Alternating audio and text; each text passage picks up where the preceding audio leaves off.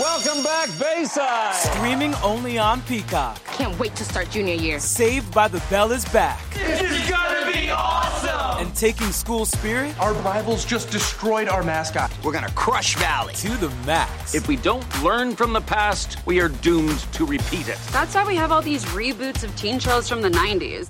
Get a new idea, Hollywood. Saved by the Bell. New season streaming now. Let's do this, baby. Only on Peacock. Welcome back, Bayside. They're taking school spirit. The fun's just getting started. To the max. It's gonna be awesome. Saved by the Bell. New season streaming now. Let's do this, baby. Only on Peacock. It's still real to me, damn it.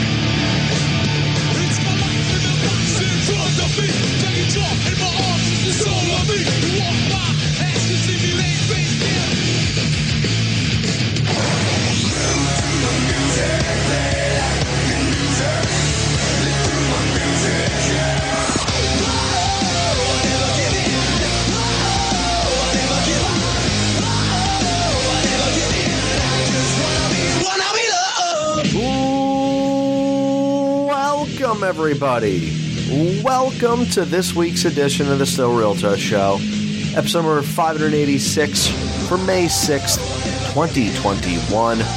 I am one half of the show. I am Jeff Peck, joined as always by my co-host, the one and only Dr. Troy Franklin. This is SRTU. Dr. Trey, you and I did not have a very exciting pre-show conversation about how life sucks after 18 years old, my friend.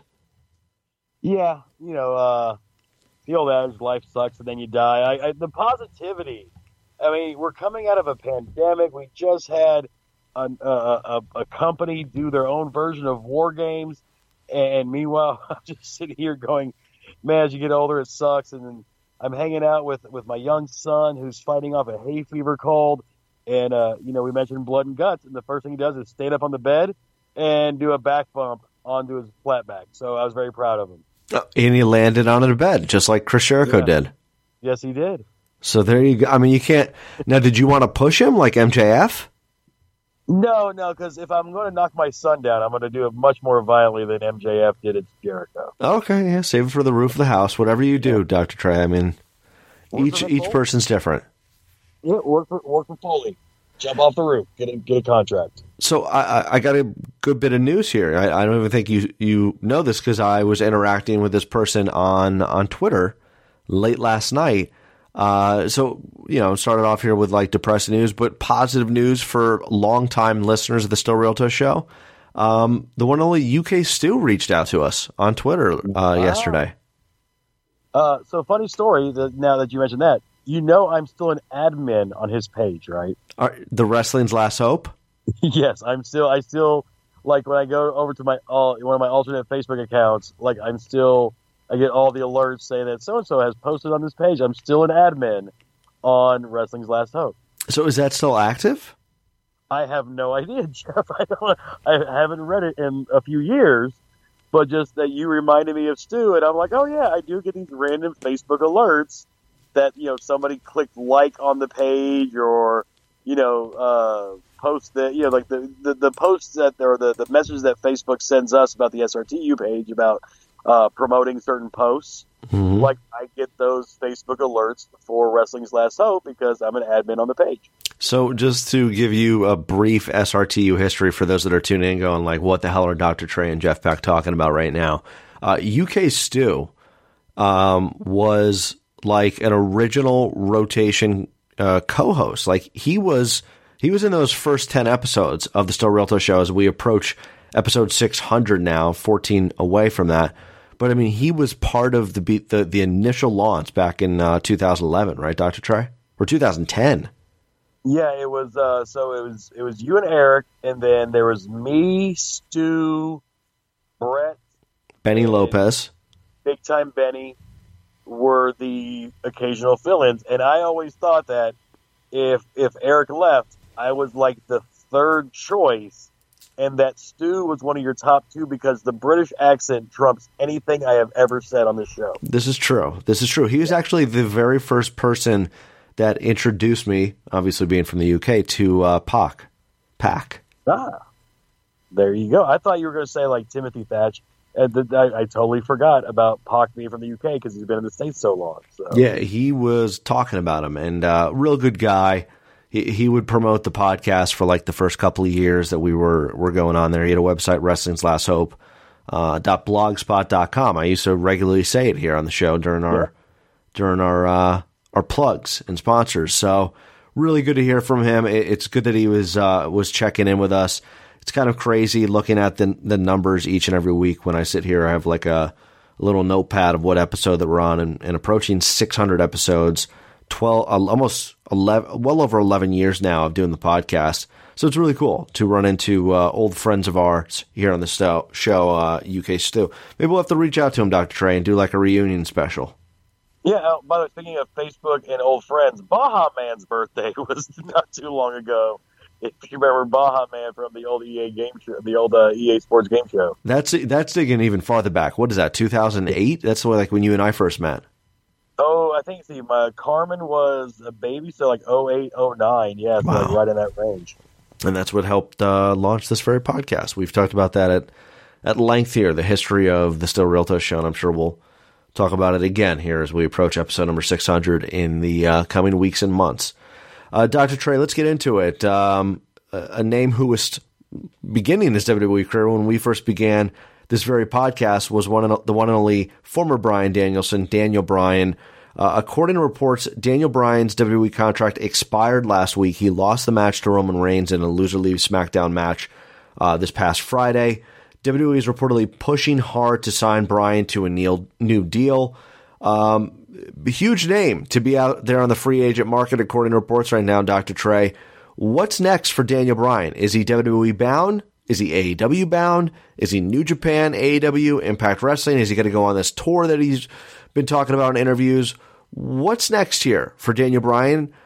First off, what do you think is next? And then what do you want to see next for Daniel Bryan?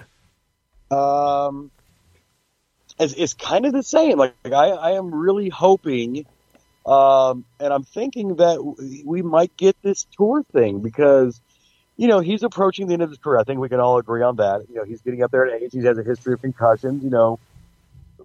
One bad thing could kind of maybe end it again for him. So it's kind of like, do you want to sit there and stay in the same lane you're in right now, or hey, do I want to get out there and test myself against some of these really young up-and-comers, put myself in the ring with, does he go to try and go to New Japan and work a match with Will Ospreay? Does he jump around the independents and see what else is out there? I mean, having a guy like Daniel Bryan float around the independents for a second, kind of scoping out in-ring talent, wouldn't be bad if he does end up going back to WWE, a few months from now. I think this is that chance for him to kind of maybe sow his wild wrestling oats, and kind of get out there and get around and then maybe come back home into a producer role so he can kind of settle down and not be on the road. I think, let him kind of get it out of the system so that way he knows, because he wants to be home with his wife and kids, but he still wants to wrestle. WWE lifestyle is not always conducive to that. So if he goes independent, he can work whatever shows he wants, whenever he wants, and he'll get paid very handsomely. And then when the wrestling career is done, he can come back to WWE and work in the PC and be a producer like he's kind of been doing on the side anyway. Daniel Bryan recently turned 40. He's been talking about in a lot of interviews that his full-time schedule career is coming to an end. He's going to be more of a part-timer. I don't know. I agree with you. I'd like to see him get this out of his system, quote unquote, but I don't think still in this weird gray area of the COVID-19 pandemic that we're going to get a reasonable farewell tour before going back to the WWE type thing from Daniel Bryan right now, Dr. Trey. Like, I just don't think he pops up in ROH and makes the runs in a Northeast schedule, or pops up down in Jacksonville at Daly's Place to run, a certain amount of time, what have you, or goes to New Japan and does a Wrestle Kingdom. I think the pandemic is kind of throwing a monkey wrench in a bunch of that stuff, and I think we're more inclined to see Daniel Bryan take some time off for the next short while, and then maybe make a return come summertime. I would say back with WWE. I just think, and I've been wrong about this in the past, I think he's a WWE lifer at this point. I think the full-time schedule, I agree, is not conducive to his health. The part-time schedule in WWE, the experiences, the opportunities that are before him, I think are more in line with what WWE is doing than anywhere else. To me, I think the only other company he could wrestle at, I could foresee him wrestling at, outside of WWE, is New Japan. I don't think he's an AEW guy. Impact Wrestling, I would write off. ROH at this point is a different ROH than from when he was there, a completely different ROH. Maybe he does some swings on independent wrestling scenes, but I can only see him popping up in New Japan outside of WWE, Dr. Trey. I mean, it also depends here. So the Ring of Honor thing would for me would be if somehow they were to swing a deal where Samoa Joe and Daniel Bryan showed up at the same time, for maybe a special, special show or final battle or something like that, just to have that, kind of build on their legacy with a lot of their new crop. I mean, they have, outside of Jay Lethal and the Briscoes, there's a lot of guys on that roster that people don't really know. And if you could showcase them in a match with maybe the OGs of Ring of Honor, that would make a lot of sense to me. I'm with you. I don't think AEW is really his cup of tea. I don't see him going to Impact because they're kind of focusing on younger talent and then just some, fill-in guys. To me, if he goes anywhere, it would be to try himself in New Japan, because I think that kind of fits his style, and, bounce around some of the bigger independent scenes and kind of set your own schedule for a little while until, to me, I think he could still take time off, still do a couple independent shows here and there so he doesn't get rusty, so he kind of stays in shape, makes a nice big payday, and then eventually come back to WWE, because I'm with you. I think WWE is his home. They've taken very good care of him. They've taken very good care of his family over these years. So I think he has a sense of loyalty to them, but I still think he wants to get out and try a couple things first before he kind of wraps everything up. Yeah, it's an interesting spot, but I don't feel like this is when Dean Ambrose, Jon Moxley left WWE, and it felt like that Moxley was probably bound to make a decent run outside of WWE. I just feel like Daniel Bryan is a WWE guy, and I think what I've learned too, when it comes to, everybody always is like, oh, go to AEW, go to AEW, go to AEW. Let's take some of the former WWE guys, like who've recently popped up. Paul White, Christian Cage, Moxley, I feel like is different on this. Miro, I'll throw in there. Probably those three. And for the most part, up until recently, and I'll throw in Mr. Brody Lee in this as well. I feel like out of those four, Mr. Brody Lee got the best push of them all. Miro has been basically quiet, I feel like, since he debuted last July.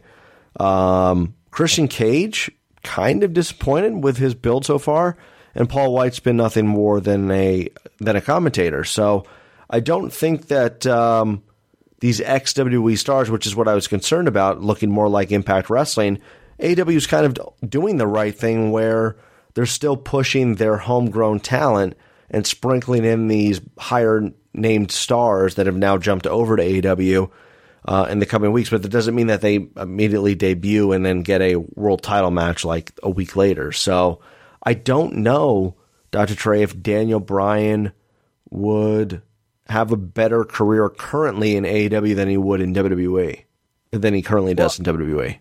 Yeah, I think there's a delineation mark between certain WWE, AEW talent and then some other ones like, the Moxleys, the Jerichos, and you can argue the Revival, or FTR, however you want to word them. maybe got a bigger push because I guess they're kind of like the first ones on the scene. And Brody Lee to a degree as well. And the people that have come over since then have kind of been like, hey, you just got to find your spot and work your way up. I mean, like you said, Miro really hasn't done anything until like the last 2 weeks. Christian Cage has so far been like, okay, yeah, great, big debut, not much sense. Paul White doing commentary on their third brand show, like it's way down the list. To me, the biggest difference is I think Daniel Bryan, with the Yes Movement and everything else, probably has a bigger name than all those guys we just mentioned outside of maybe Moxley. So maybe he would be in a different tier if they brought him in than some of the other guys. But to me, if I'm Daniel Bryan and I can get a chance to kind of go out and name my own pricing and work my own schedule, that seems way better to me than going to AEW, where the guys we kind of named were people that WWE had stopped kind of caring about outside of Moxley. Yeah, it's definitely interesting to see what happens next with Daniel Bryan, but definitely top story here right now. The next chapter in the career of Daniel Bryan as we move forward. It's kind of cool that it's actually the ball's back in his court because 3-4 years ago it was not even a thought. And here he is controlling his own destiny. And if he wants to have that dream match with Kazuchika Okada, he can. Or Tanahashi, he can. So cool stuff could be on the horizon here for Daniel Bryan. Where he ends up next is anybody's guess. Next thing here I want to talk about, Dr. Trey, on this week's edition of the show is, you mentioned it earlier on, AEW Blood and Guts match took place last night. The AEW announcers correlated the lineage back to War Games, even though it's not the War Games trademarked match or from WCW or WWE. They had no bones about it, about saying how it was basically a War Games match. The match itself, very split on this. I don't know what to think about this, because I think when I look at recent War Games matches, the ones without the cage in NXT, I loved Team Pat McAfee versus the Undisputed Era. I loved Team Shotzi versus Team Candice LeRae on the women's side from NXT. I thought those two matches were better than Blood and Guts. Depending on where you sit on the entire thing, there are people who are shitting on the finish of MJF, lightly pushing Chris Jericho off the top of the cage to end the show. I'm kind of 50-50 on this. I liked the end angle for MJF because I felt like that was a career-defining moment for him in his young career that we look back on and say, when did he start crashing through that glass ceiling? That could have been it. I felt like memorable moment of the blood dripping down his face to close out last night's edition of AEW Dynamite. The match itself, I don't know, man. I don't know how to feel about this. I don't think it was the best War Games Blood and Guts match I've seen. I like the look of the structure, but I don't know. I guess my hopes and expectations were rather high for this one, Dr. Trey. I don't know how you feel about it. Pinnacle versus Inner Circle, and Pinnacle getting the win. So the match itself, I thought was okay. It didn't grab me. Like the two you mentioned, plus I threw on their Undisputed Era against Team Ciampa. Like I love that match as well. So it didn't grab me like those. And maybe that comes down to the booking style or the producing style. Like to me, it was kind of, I don't want to say spot monkey heavy, but it was kind of like, hey, let's throw out every cool thing we've seen on cage matches and street fights in the last couple of years. Now the big thing is, hey, let's yank the mat up and the protective covering and get to the get to the boards underneath the ring or underneath the mats. The double jump cutter that Sammy Guevara throws in there. The chair shots. I mean, those dudes were swinging them at the heads. We haven't seen headshots like that in a very, very long time. But I don't know if it actually told a story, and that's kind of, it just felt like kind of a big fight scene in a movie that nobody had built up to. And the ending part, like I'm literally watching going, okay, I can literally see Jericho grabbing the blade to cut his head open. I can literally see them talking to each other before the push spot. I literally, I'm watching the match and there's that spot on the cage where it had kind of a bumper area. And I'm like, that's where Jericho's going to go stand before MJF pushes him off because they've marked that spot. Like they do stage acting, like know your marks. And when the fall happens and you see the metal plates and then it just like disintegrates and you're just like, well, that's just like a piece of plastic, made to look like a metal covering. It kind of killed, I don't want to say killed kayfabe, but it just killed the illusion of how damaging it was. It's not like when Canyon got thrown off the triple tier cage. Like that legit looked like it was dangerous. Or even go back to Adam Cole and Kyle O'Reilly just a few weeks ago going through the ramp. Like some of that stuff, you're like, wow, that's kind of sketchy. That looked like the most protected fall of all time. Or Moxley and Mr. Brody Lee from Double or Nothing last year. Yeah, I mean, it's just, or even go back to the Omega Moxley barbed wire fall they had. Like, that looked legit dangerous. Like that when Jericho landed and you see where that was the one from Full Gear? Yeah. Okay, yeah. But then you go, like this match, you see Jericho hit, you see all the paramedics, everybody come rushing out, and he's talking, his eyes are open, and then you see all the foam padding around him. You're just like, that's a stunt fall. That's what we see in the outtakes from action movies where the guy falls into the big air mattress. It just kind of ruined the illusion for me. Yeah, I was going to bring this up, but I think you kind of led me. I was going to hold off on this. First off, I hated the camera angles all night long for Dynamite. I don't know what it just had a very weird look, not looking at a ring straight on. And we've seen this in the past where WWE has had the NXT TakeOver matches and they've had two rings and the camera moves over to the right for the right side ring, moves over to the left for the left side ring, and it's not shot at this weird angle. And I felt like those matches were shot at this weird angle, and granted they were shot, I guess, weeks ago. The story's out there right now that Tony Khan and AEW offered any of the fans refunds because the first hour was pre-taped and their crowd noise would be piped in, which was a little bit strange as well. But see, the camera angles early on in the pre-tape show, and then later on in the match itself, just they were strange. And I thought there could have been a better camera angle where you didn't see Chris Jericho directing MJF to push him off of the cage. I thought the push from MJF could have been a lot better and not looked as light. It just, all in all, it wasn't great. I think that's probably it. And then there it's the unnecessary blood still from AEW. I mean, wrestling fans, some of them want to see the blood and all that stuff, but we're a little bit smarter now from a health standpoint and realize that these guys taking unprotected chair shots are not the greatest things in the world. And we've kind of shied away from it. Like, I think if WWE did a match like that, people are crapping all over it, and AEW gets kind of a pass because it's not as mainstream as WWE is right now. And according to reports, most of those shots were done the hard way and not by the blade job. Like, I think Guevara's was a blade job, but I think Cash Wheeler's, they said, was the hard way. I don't know, man. It just felt off. And they had a phenomenal build into this match. Like, I was super hyped to watch this match last night. I was very interested to see how the structure looked. I thought AEW did an awesome job, like I said, to build up to it. The execution just wasn't there for me. And I hate to say that because all 10 of those guys really put themselves on the line. But again, here we are, right? For the second time in 3 months, Dr. Trey, AEW produces this really violent match, and the finish takes away from what you saw, where you're like, man, remove the suspicion that I have, remove the reality. I know what I'm watching. I know that this is, sports entertainment. This is professional wrestling. There's a stuntman aspect to this.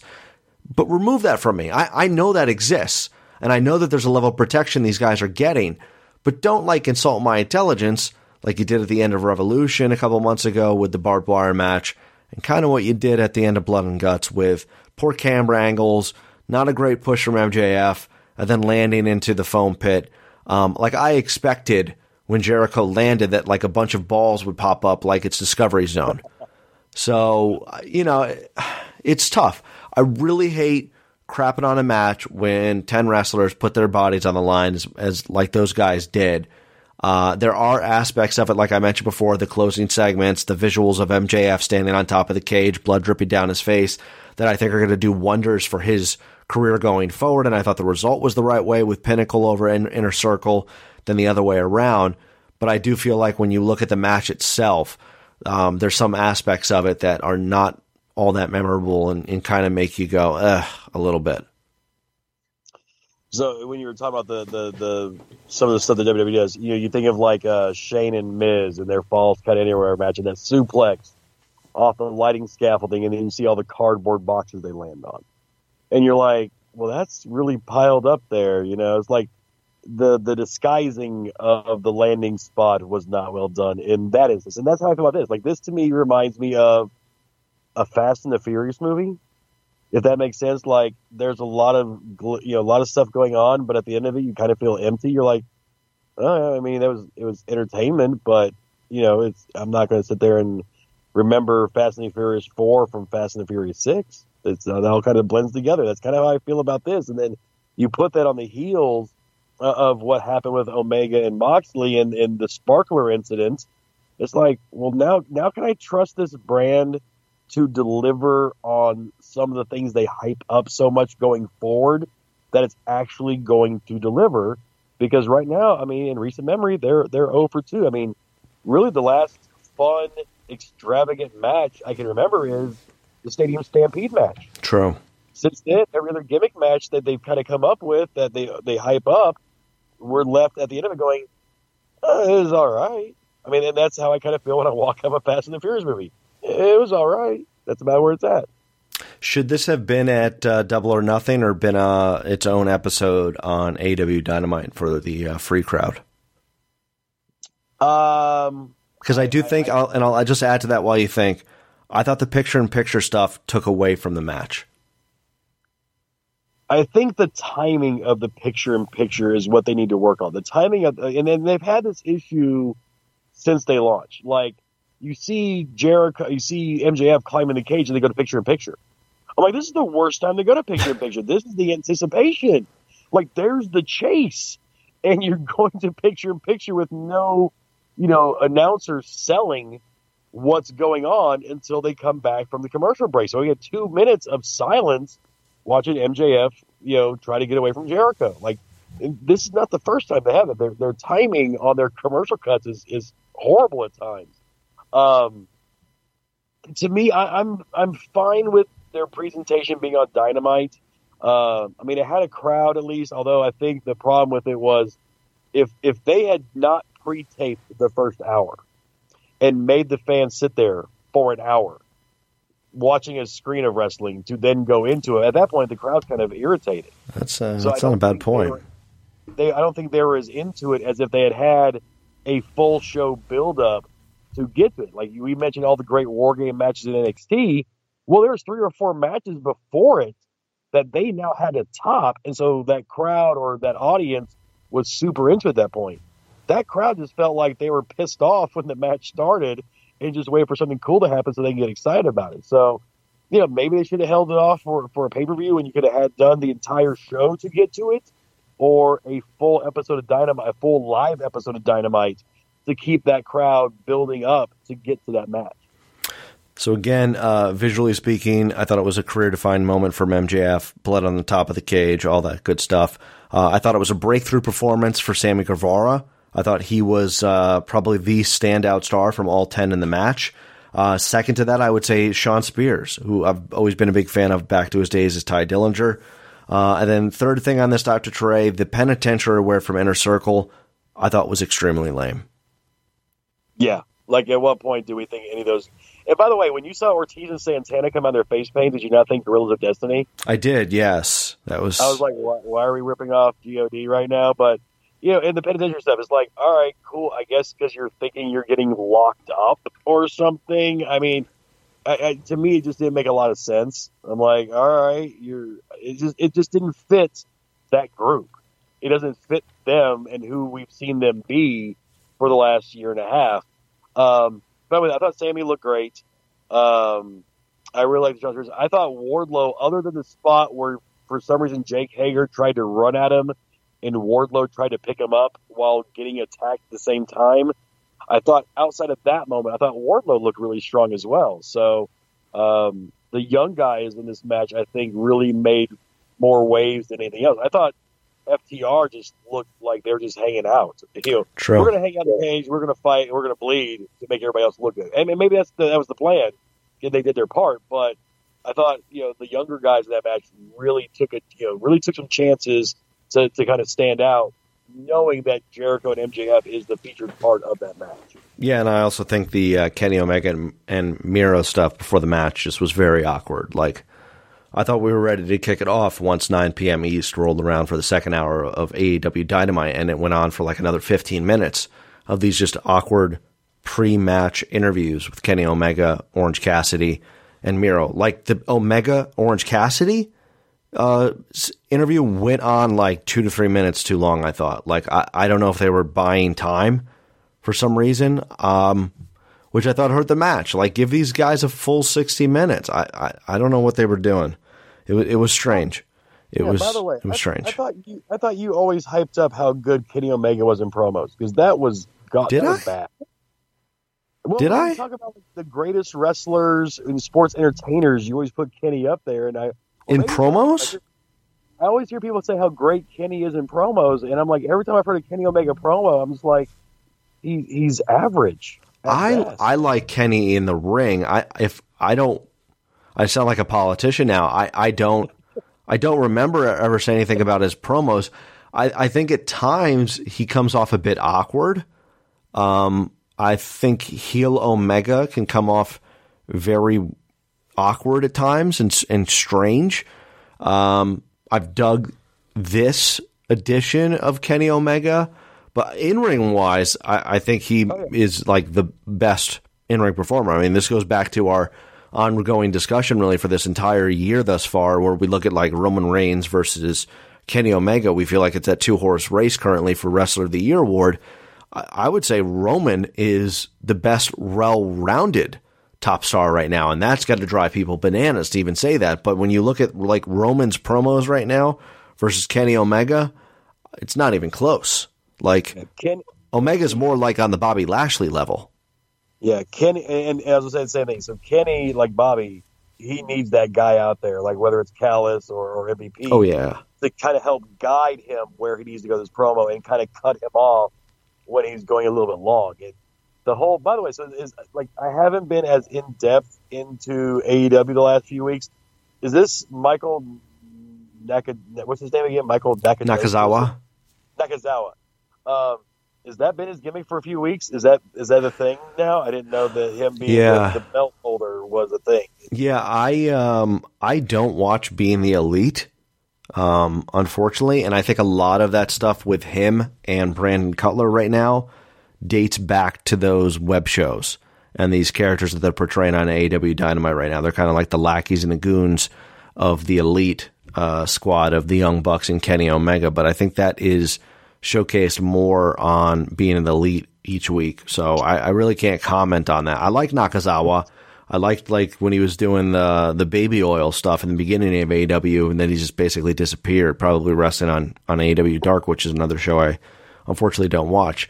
If you're a listener of the podcast and you've been watching Being the Elite, let us know if this is like something that's been carrying over on BT over the last couple of weeks. But again, if you're not following that and you're a regular watcher of AEW Dynamite, like Dr. Trey and I are, kind of can be a little bit confusing as to how this character directional change took place. Speaking of that belt holder, Michael Nakazawa, the current Impact Wrestling World Champion as well, Kenny Omega, we've been talking at length that we felt like the Impact AEW relationship hasn't been working, and we may be proven wrong about that because according to Wrestling Inc., Rebellion was reportedly the most successful Impact pay-per-view in several years. It appears to have been, according to the Wrestling Observer newsletter, based on early data, it's estimated that Rebellion drew around 9,300 TV pay-per-views as early in the week. There is no data to make an estimation on streaming numbers, but it's believed to be around a larger number that the 9,300 that the TV pay-per-view drew. Actual buys from streaming providers are not available yet, but it looks like that this is the biggest pay-per-view since Anthem purchased the company from Dixie Carter's group in January 2017. It was noted that numbers from one major provider shows that Rebellion did almost 2 times what the Hard to Kill pay-per-view did back in January, plus 9 times the paid buys of Bound for Glory last October. So the question asked here, Dr. Trey, does that make us wrong about this partnership between AEW Impact Wrestling if Rebellion was reportedly the most successful Impact pay-per-view in several years? Does it make us wrong in the short term? Probably, because numbers don't lie. Does it make us wrong in the long term? I still don't think it does yet, because what outside of, hey, we just drew some buy rates, what did the show actually accomplish for Impact if, when AEW and them go their separate ways? Like, have they built anybody up? Did they build anybody new stars? Did they do anything to kind of create fan interest in the actual Impact product and not the AEW crossover appeal? That's where I think we're still waiting to find out what the final answer is. So, hey, congratulations. You popped a big number. That's the old wrestling shotgun angles that we always talk about. That's great. But I just still haven't seen what the benefit for the Impact TV brand product is with this AEW crossover. Yeah, and as we speak right now, Impact Wrestling's this week's edition of the show is airing on Access Television, so we'll have to keep an eye on it. I do know, going back to the Nakazawa Omega segment from AEW Dynamite last night, Nakazawa wearing the Impact World title, or wearing the TNA title, holding the Impact World title. Bully Ray thought that was extremely disrespectful to Impact Wrestling during last night's edition of AEW Dynamite. Where do you stand on that, Dr. Trey? Because you have Kenny Omega coming out. He is carrying the AEW World title. Nakazawa, his lackey, his goon, is carrying the AAA Mega Championship, the Impact World title, and the TNA World Heavyweight Championship. Do you find that disrespectful to Impact Wrestling, the way that they showcased that and presented it on AEW Dynamite last night?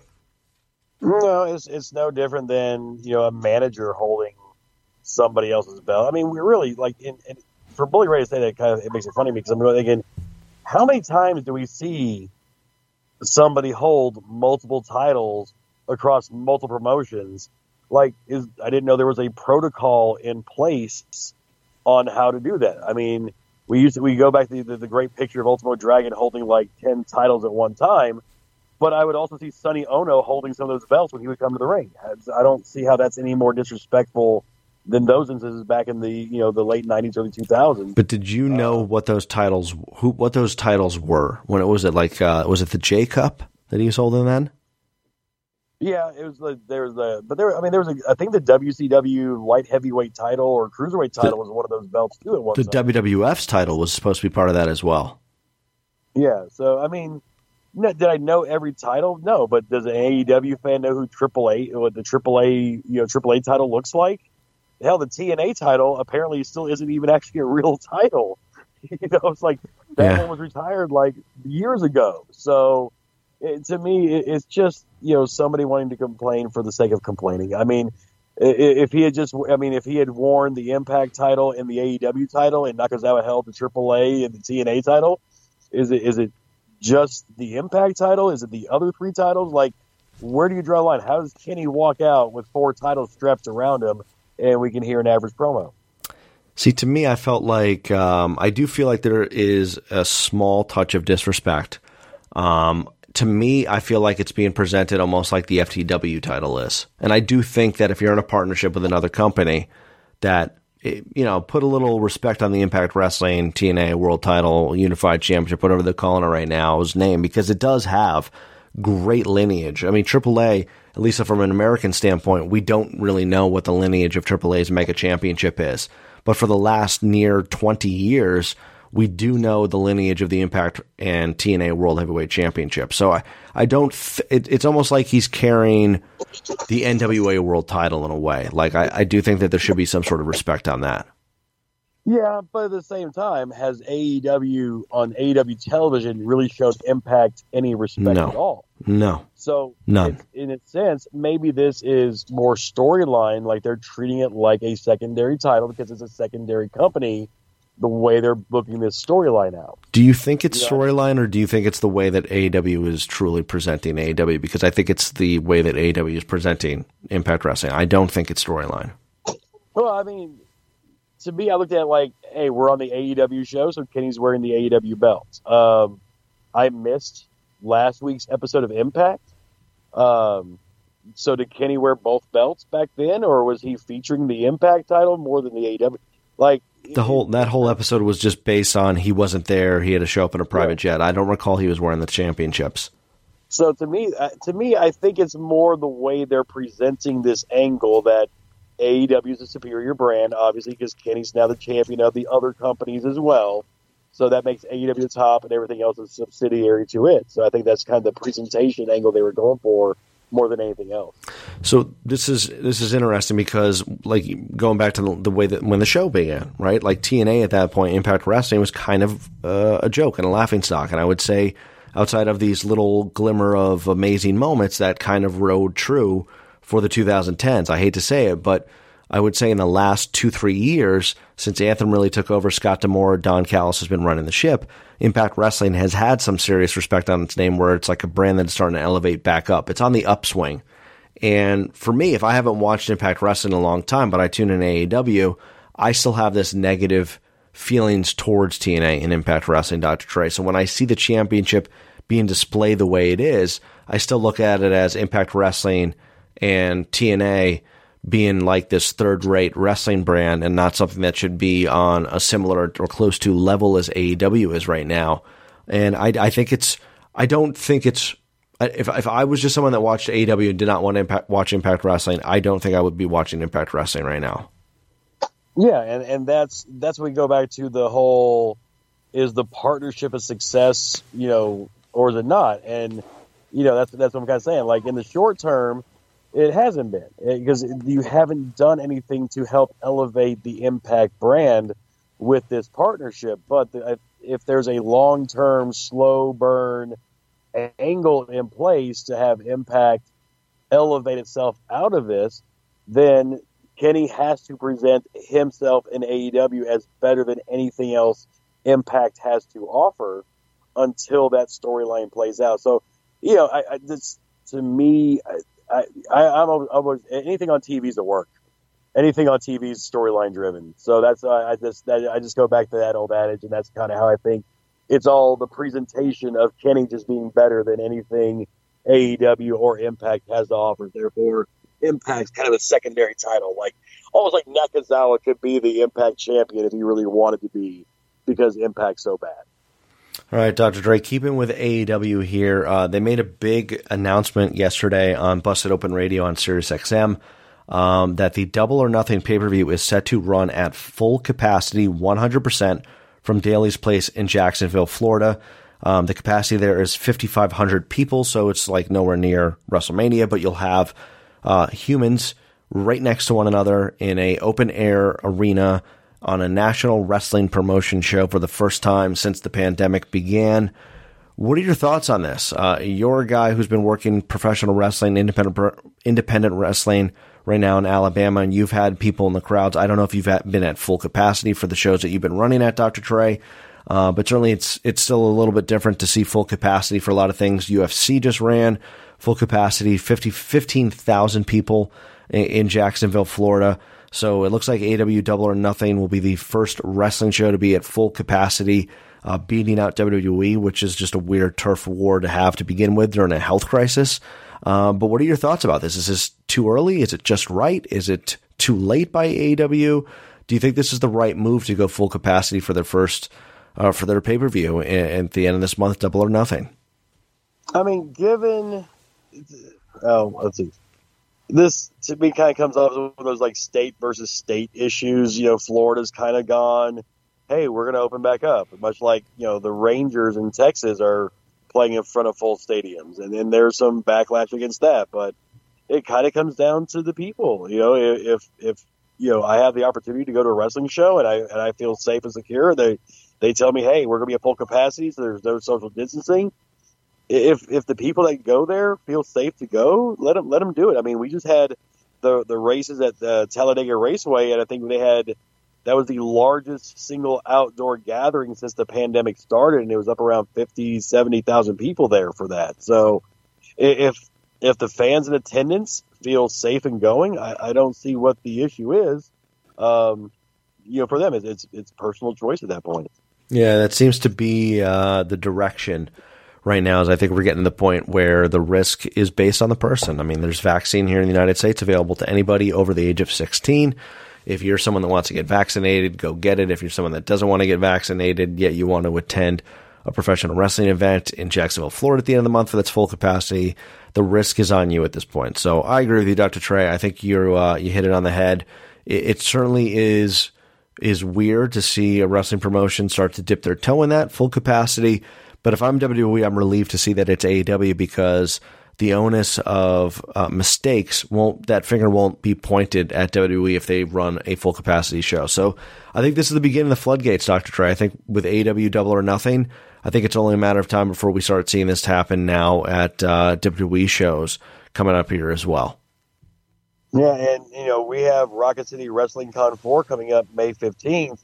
And our capacity is around 500 people, so we're expecting, we're not limiting our audience. The Alabama Athletic Commission has kind of signed off on it that at this point, as long as everybody's been licensed and passed their own COVID tests, then, it's up to the fans' choice if they want to attend the show. So we're expecting probably close to 400, 500 people coming up on the 15th.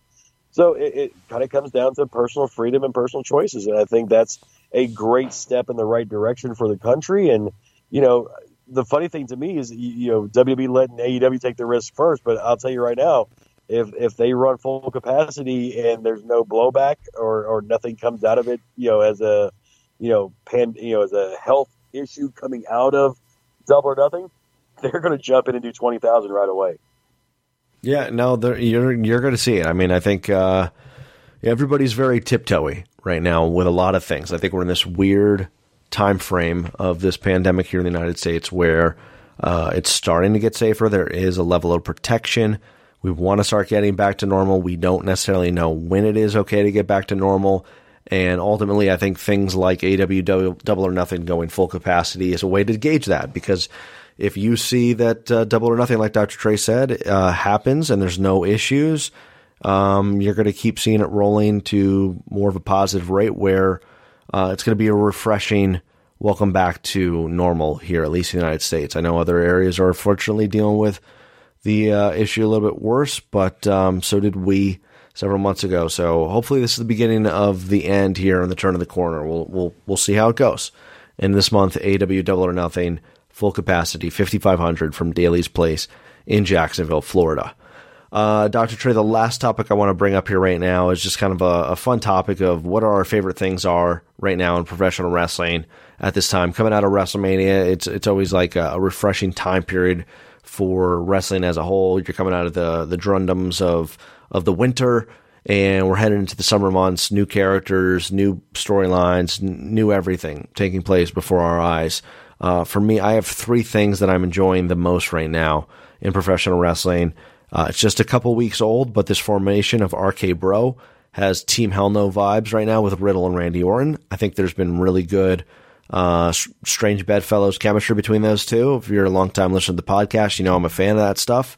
The Young Bucks' new attitude and style I've really enjoyed, and I've really, really enjoyed the growth of Darby Allin since December when Sting came aboard. Like, you're just getting this vibe that Darby Allin is starting to catch lightning in a bottle, and there's something special there for AEW, which he may be their best homegrown talent. There's definitely like a three-person race between he, Orange Cassidy, and MJF at multiple times, but I'm really digging the growth of Darby Allin. So for me, Dr. Trey, right now, my three favorite things, or just favorite things in general about professional wrestling currently, the formation of RK Bro, the Young Bucks' new attitude and style, and the growth of Darby Allin. What say you?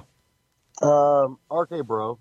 Because I love that the Corey Graves keeps waiting for Randy to turn on Riddle, and it hasn't happened yet. The contrast and personalities is so good, and you're right, it does give off like Team Hell No vibes. selfishly, I'm enjoying the push of Cesaro to main event level on SmackDown. I think that's great for him. And then Darby's great. I love his build out of this whole thing. And then also on NXT, the Cameron Grimes $1 Million Man Ted DiBiase stuff the last couple of weeks has been just hilarious and fun, and just kind of gives you like that, like, the millionaire who welcomes like the white trash millionaires to the country club type gimmick. I'm finding that really funny as well. Yeah, he's been very good. And who's been really good lately has been Austin Theory as well from an NXT standpoint. Are you digging his stuff with The Way? Yeah, and even the stuff with Indy and Dexter Lumis I'm enjoying as well. True. So The Way might be my favorite stable in wrestling right now. I think just everything they do is kind of fun. Not silly, but just fun and just enjoyable on every level. Like the in-ring work stuff is great. The match they had with Shotzi and Ember, Tuesday night was great. And they got all these merging angles and everything else in there. And Theory kind of playing like the dumb guy kind of fits his look right now. Kind of early, young. I don't want to say like John Cena in the sense of he's going to be the biggest star in the world in the history of wrestling, but just like the early kind of dumb heel John Cena that we got. I think Theory's kind of playing that role in this whole thing with The Way right now. All right. Feel free to chime in at SRTU Podcast, some of your favorite things going on in professional wrestling right now. With that being said, let's close up shop on this week's edition of SRTU. Let's get a couple plugs and sponsors out of the way. You can download the show every Thursday at thebarrowshow.com, WrestleChat.net on Twitter, and the Still Realto Show iTunes feed. Don't forget to rate, review, and subscribe to help us climb the charts on iTunes. You can follow us individually on Twitter for myself at SRTUJeff, and for Dr. Trey Franklin at the Dr. Trey. And of course, don't forget to follow the show on Twitter at SRTU Podcast. With that being said, what is going on in the wonderful world of Dr. Trey Franklin this week? Well, like Jeff said, you can follow me on Twitter at the Dr. Trey. You can find me on Facebook and Instagram, Dr. Trey Franklin. When you're on Facebook, be sure to check out Rocket City Championship Wrestling, as we are just a week and a half out, 9 days out from Rocket City Wrestling Con 4. Cards subject to change, and so we've had to do something a little bit of the deck. We lost Larry D from Impact Wrestling because Impact's taping that same day as Wrestling Con. And we lost C.W. Anderson due to work. His real-life job got in the way. But we've adapted, and we survived, and we found some replacements that are fantastic. Mil Muertos from Lucha Underground and MLW is going to be coming in. And the ageless wonder that was featured last year on Impact Wrestling, Mike Jackson, 70 years old and can still walk the road. Had a great match with Johnny Swinger back on Impact. He's stepping up. Plus, we got stars from AEW, Impact Wrestling, MLW also throughout the show. So really looking forward to it as I get to be the GM and the host of Wrestling Con 4 this year. So a little bit of a change there. I get to be the nice guy for the first time in the 4-year history of Wrestling Con.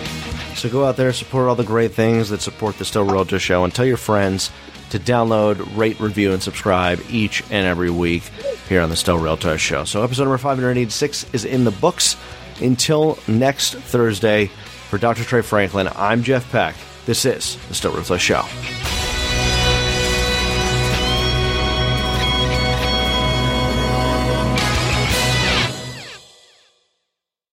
Would you rather have wireless on the most reliable network nationwide or unlimited with 5G for $30 a month per line? You don't have to choose with Xfinity Mobile. Wireless so good it keeps one-upping itself. Most reliable based on Roots Metric US report. Results vary, not an endorsement. $30 per month per line when you get 4 lines. 7 iconic housewives from 4 different cities. Look at this water. We're gonna give them something to talk about. Vacation at Turks and Caicos. The party now. The Real Housewives Ultimate Girls Trip. All episodes streaming now. Only on Peacock.